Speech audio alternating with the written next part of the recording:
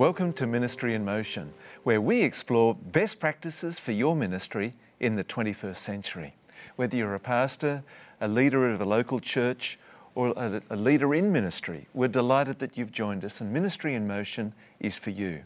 Our topic today is impacting your community through food, and our guest is Dr. Nerida McKibben. Nerida, welcome to Ministry in Motion.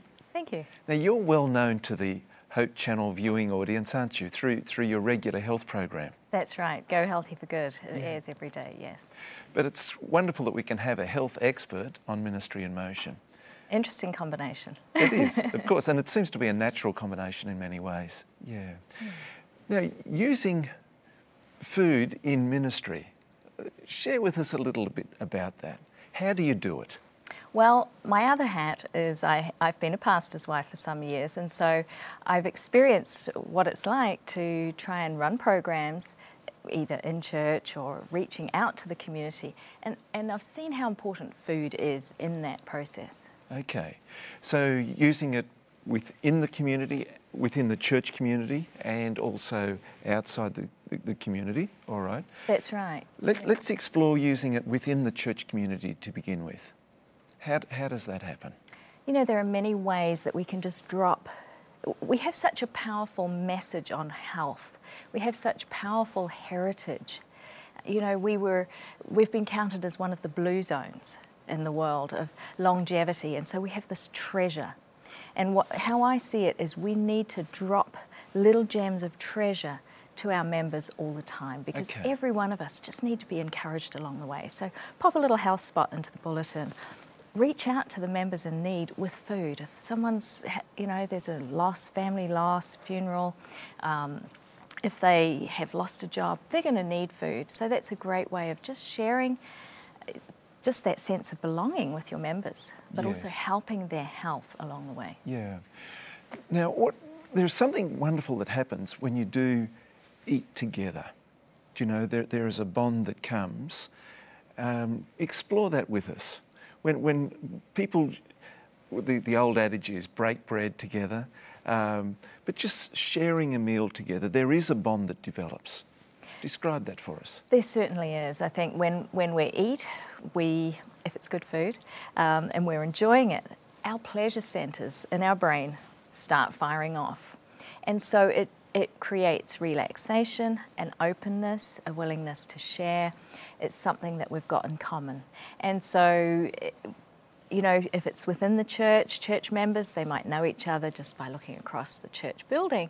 But when they actually share a meal together, they begin to open up and share their lives together. We just begin to naturally socialise when we start to eat. If we've got strangers coming into the church, it's even more important. Because we don't know each other, but this is a great way to meet.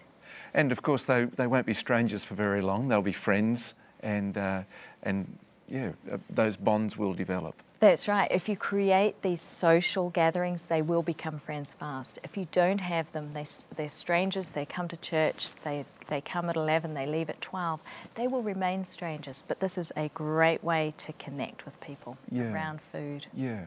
It's interesting because in biblical times, when people shared meals together, shared food, it was actually like a contractual arrangement, and it was a bonding that took place.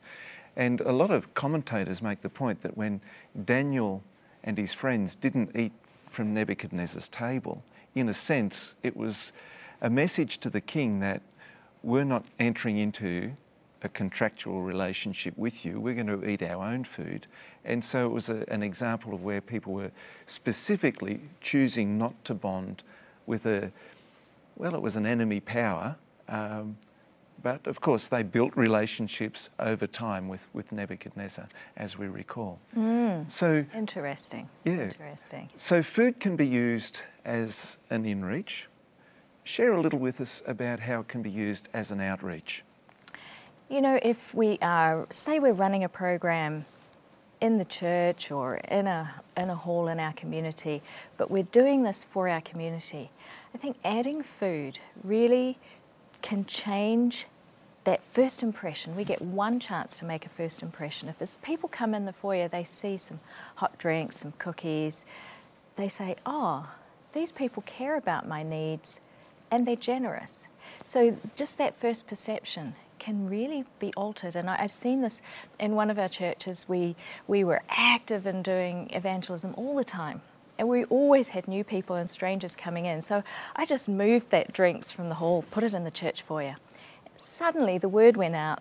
Our church was a friendly church. It was a place to...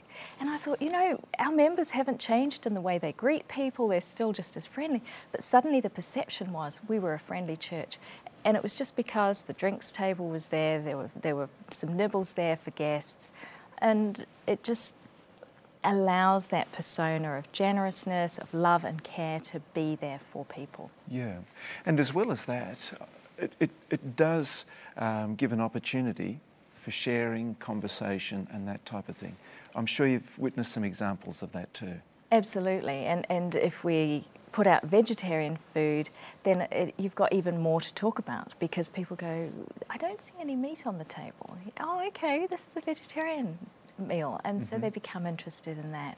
But yes, I've seen a church that a little church plant inside of a English-speaking language church plant inside of an English church. The English-speaking speakers couldn't communicate with the others, but they provided food. And so as that little church plant had each outreach, all this food would be in the hall afterwards, and just so much socialisation happened around that. And I know that was a big key to that church plant's being successful. It's a great point, isn't it? Because food does communicate in all languages and transcends languages. Yeah, in connecting with people and building those bonds. Yes, those visitors knew everybody in the room loved them, even though they couldn't be told that. Exactly, yeah. So it also provides an opportunity to model a healthy type of diet as well when we're providing food. I think that's really important. I think, there's a saying, preach the gospel and when necessary, use words. And it's the same with health. If we can model it, we need to say so much less. And so it's important to be consistent in our modelling of food as we have fellowship lunches, as we provide food. Be consistent. If it's going to be vegetarian, make it vegetarian. But also, as everyone comes for a potluck, don't just all bring carbohydrates. Just everyone brings a pasta dish. No, have a mixture. If you notice every week we tend to bring the same things, us ladies. If you notice, there's not many vegetables, then switch what your dish is going to be and start bringing vegetables every week, so that your visitors see, these people eat a very balanced diet. It's healthy. The desserts are healthy. There's water provided with the juice so that you can have a calorie-free drink. Those are all messages that speak loudly to people. Exactly, yeah.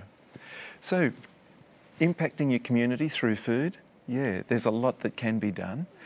And there's a lot more that we will discover in our next program. So stay with us. We'll be right back with more of Ministry in Motion.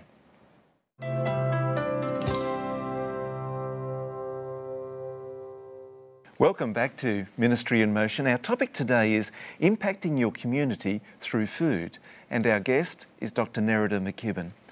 Now, Nerida, food is something that we all need, we all enjoy. I certainly enjoy my food, but it's also a great opportunity to provide teaching opportunities for the community. Can you share a little about that for us? Sure. Our society has moved from being 3 meals a day through the 50s, 60s. Now we are told, it's it's good to graze all through the day. And we've turned from thinking, our mothers often didn't work in those days, and they would plan the meal. Now we just snack. And so 60-70% of people live basically snacking. Now, is this a good thing? No, it's not. I think it's been happening for too short a time to really see the impact, but there are starting to be some research findings coming out saying it's not so good for digestion. It changes the microbial makeup in our guts, which we know is important for our immune system, for good health.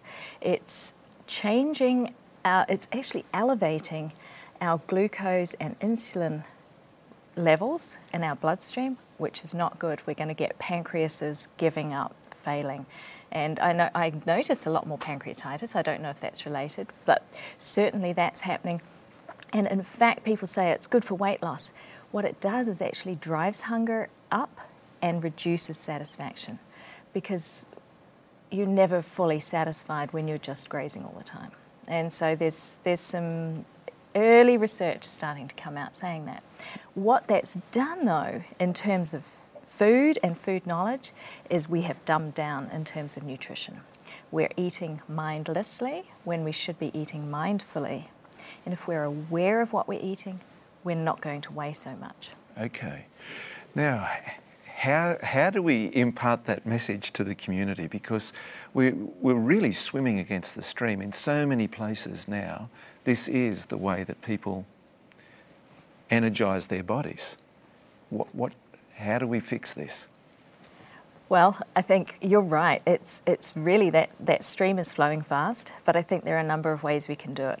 I think we can teach health and wellness. Health and wellness is a term that people are interested in. They're just naturally interested in health.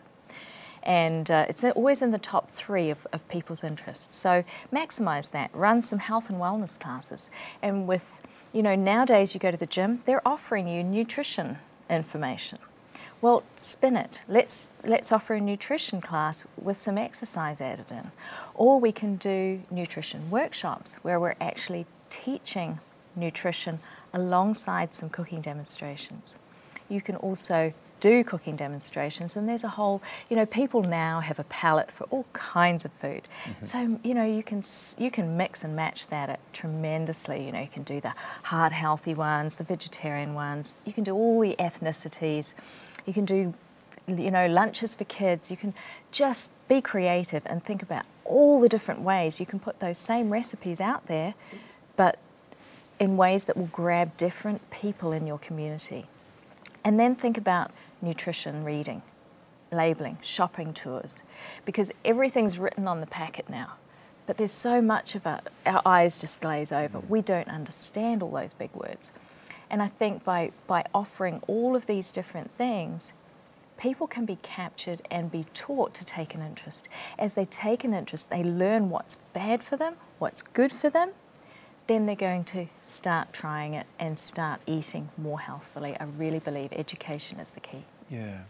Now, has it got to the stage now where people are actually intimidated by the concept of having to cook for themselves? Yes. I think cooking skills are lacking. I think, when we went to school, we had cooking classes. Mm. We had to go and do home economics. That doesn't happen now. That's considered, if you're not so academic, you can do that class. But everybody did it in my day. Mm. And so people are intimidated. They look at, I'm always astounded. I go to the supermarket, I'll put a fruit or vegetable on the little conveyor belt, and the young person checking me through will go, "What is that?" And I'll think, they really don't know what that is. It's not exotic. It's just a regular kiwi fruit or grapefruit, but they don't know what these things are, and that's frightening. Yes, yeah. And just converting that into something that's enjoyable or palatable in terms of cooking, that's...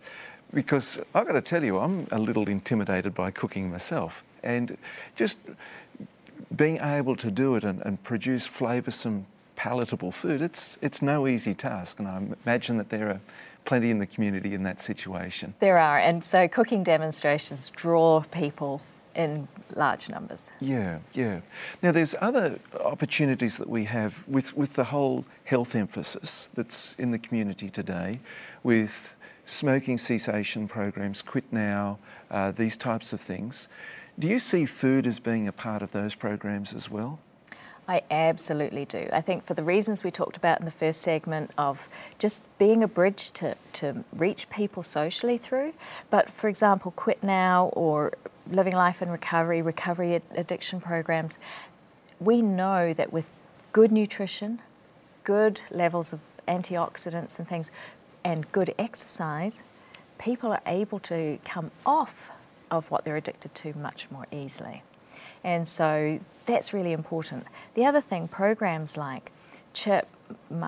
What's CHIP? CHIP, the Complete Health Improvement Program, and that's a program that is a lifestyle change program that walks people from, like yourself, feeling very intimidated by cooking, let alone cooking healthful food. You know, how do I do that? It walks people from the front door right through. They go away knowing how to read labels, how to shop well, how to cook well, and how to enjoy food again that they've cooked themselves, that is healthful, low calorie, plant-based, whole food. Right. Foods is grown. And so that kind of program, it's essential that we do cooking demonstrations for that and all of that teaching. My Plate Diet, all those, Creation Health, those all sit very much alongside cooking demonstrations. And then programs like Depression Recovery. We know that people who do CHIP, who make this change with diet and exercise, 70% of those who have depression on the questionnaire entering will no longer have depression as they leave that program 4 weeks later. And that's dietary related? Diet and exercise. So it's really essential to teach people how to cook in a program like that as well. And so I think, and even parenting, I think about, you know, there are books that tell you how food can impact your children's behaviours. We feel it ourselves. If we have a lot of sugar, we become irritable and grumpy, tired, lethargic. We just want to curl up in the corner and go to sleep. Just imagine children who haven't learned self-control yet, what those foods are doing to them. So, you know, if you're running a parenting program, incorporate some healthy food choices, how to build food that is tempting for children into that parenting course. So lots of these programs are going to be just empowered by using food as a tool. Yeah, great ideas. Using food, using it in ministry. I'd like to come back after the break and explore more of that, practical ideas on how food can be used in ministry. Stay with us. We'll be right back with more of Ministry in Motion.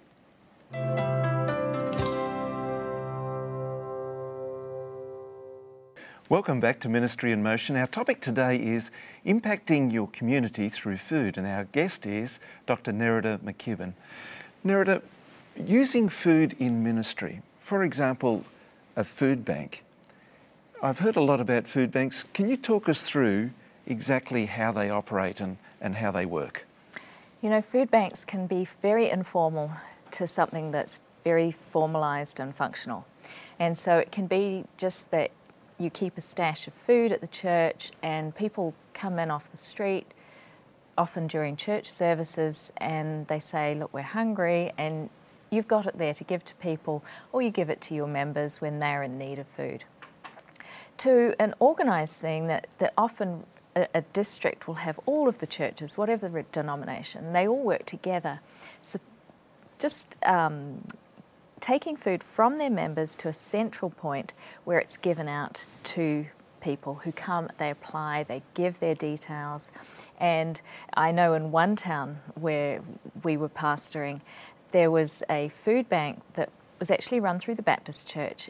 And in order to get food, the first box you get for free, almost no questions asked. But after that, you had to actually register and you would get financial counselling. Okay. And budget advice. And then you could also get clothing if you needed it. And so it was a whole network that was put together. And so I think, you know, Isaiah 58 says to give your bread to the hungry. It's a command that we have. And so we need to think about those who are less fortunate than ourselves. And if it's a regular thing that, you know, most of the churches we've been in, there's a food bank box in the foyer. And when I'm shopping during the week, that comes to my mind and I'll grab an extra couple of cans so that it takes away what can be a selfish process of, oh, what can we eat this week, to, oh, what can I give to someone else? And you come out of the store with just a different feeling in your heart and you're thinking about others. It's a great concept, isn't it? You know, and not only does Isaiah talk about this, Jesus role modelled it and demonstrated it as well. Oh, didn't he? Yeah. Using food in his ministry, of course. Now, gardening is another opportunity that churches can involve themselves in.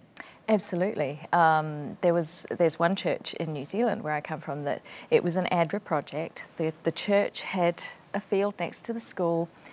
ADRA was keen to start some work in that town. Just and remind us who ADRA is. the Adventist Disaster Relief Agency. Okay. And so they work in developed countries and developing countries. And so this plot of land was developed into a garden, sort of a market garden, and then a government agency wanting to get people into employment who'd been unemployed for some time or apparently unemployable, perhaps deaf, autistic. They would do a 6-month program working this market garden. And during that time, they'd learn work skills, they would learn how to write a CV, how to interview. 80% of the people who come through that program get full-time employment afterwards, and they get credits towards a horticultural degree. And so this was a win-win-win. All the leftover food was either sold to raise funds for the permanent workers, or the food was given into food parcels and distributed into the community. So it was a wonderful project. It's still running, actually. Wow. Wonderful project that was very effective in many different ways. It's an astonishing return, isn't it? 80% of those involved literally had their lives transformed by this. That's right. You know, there's the saying, teach a man to fish and he can fish. You've fed him for his lifetime. Yeah. But, teach someone to garden and you've extended their lifetime. You've extended Exactly. it with healthy food. Exactly, yeah. Yeah. Now, another unfortunate situation that many of us find ourselves in is being homeless and ministering to the homeless. What are some safe, practical ways that we can, reach out to the homeless and minister to them with food? Well, at our last church, the youth really had a burden for the homeless and for the addicted, partly because of their own personal journeys. And so we thought, how do we do this safely? We got buy-in from many corporations, a foundation that supplied some goodies, and so we all got together as a church. We packed bags with toiletries and different food items and a spiritual book about someone who had come through addiction. It was Cherie Peters' book. And so we went out, put a marquee up on a Sunday and gave them hot dogs and ice cream, and just kept doing that. And out of that, 2 or 3 men have come off the streets into employment and found the Lord. That's extraordinary, isn't it? Yeah. Just reaching out. Food is it's a basic thing, it's an important thing, but wow, it as we discovered earlier, it does transcend all languages and speaks its own language. Absolutely, and that the generosity that the youth could show, we were all there with them. And as the whole church was there was a vet who was also doing free vaccinations for the dogs, because many homeless people, that's their one family. And they were just delighted to have their dogs cared for, But the food is just, like you say, it transcends, it's like the outcasts of our society are the homeless. We often treat them that way. But to go and minister to them was such a privilege. Yeah, with food. Yeah. With food. Dr. Nerida McKibben, thanks so much for coming on to Ministry in Motion. And we want to thank you for joining us as well. Now, Ministry in Motion, it's for people who are involved in ministry, particularly pastors. And Ministry in Motion is closely connected with Ministry Magazine. Now, if you're a pastor and you're not receiving Ministry, the journal, we'd like to invite you to receive this. Send us an email, feedback@ministryinmotion.tv. Tell us about you, your church, your ministry, and we'd love to send you ministry. Until next time, may God bless you.